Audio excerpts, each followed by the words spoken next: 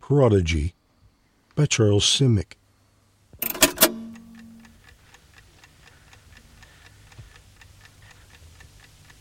I grew up bent over a chessboard. I loved the word endgame. All my cousins looked worried. It was a small house near a Roman graveyard. Planes and tanks shook its window panes. A retired professor of astronomy taught me how to play.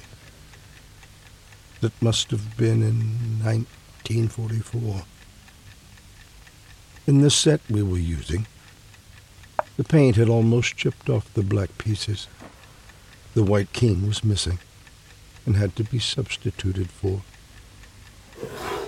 I'm told, but do not believe, that summer I witnessed men hung from telephone poles.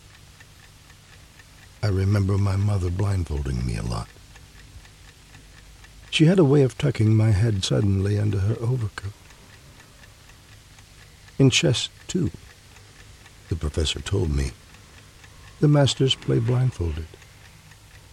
The great ones on several boards at the same time.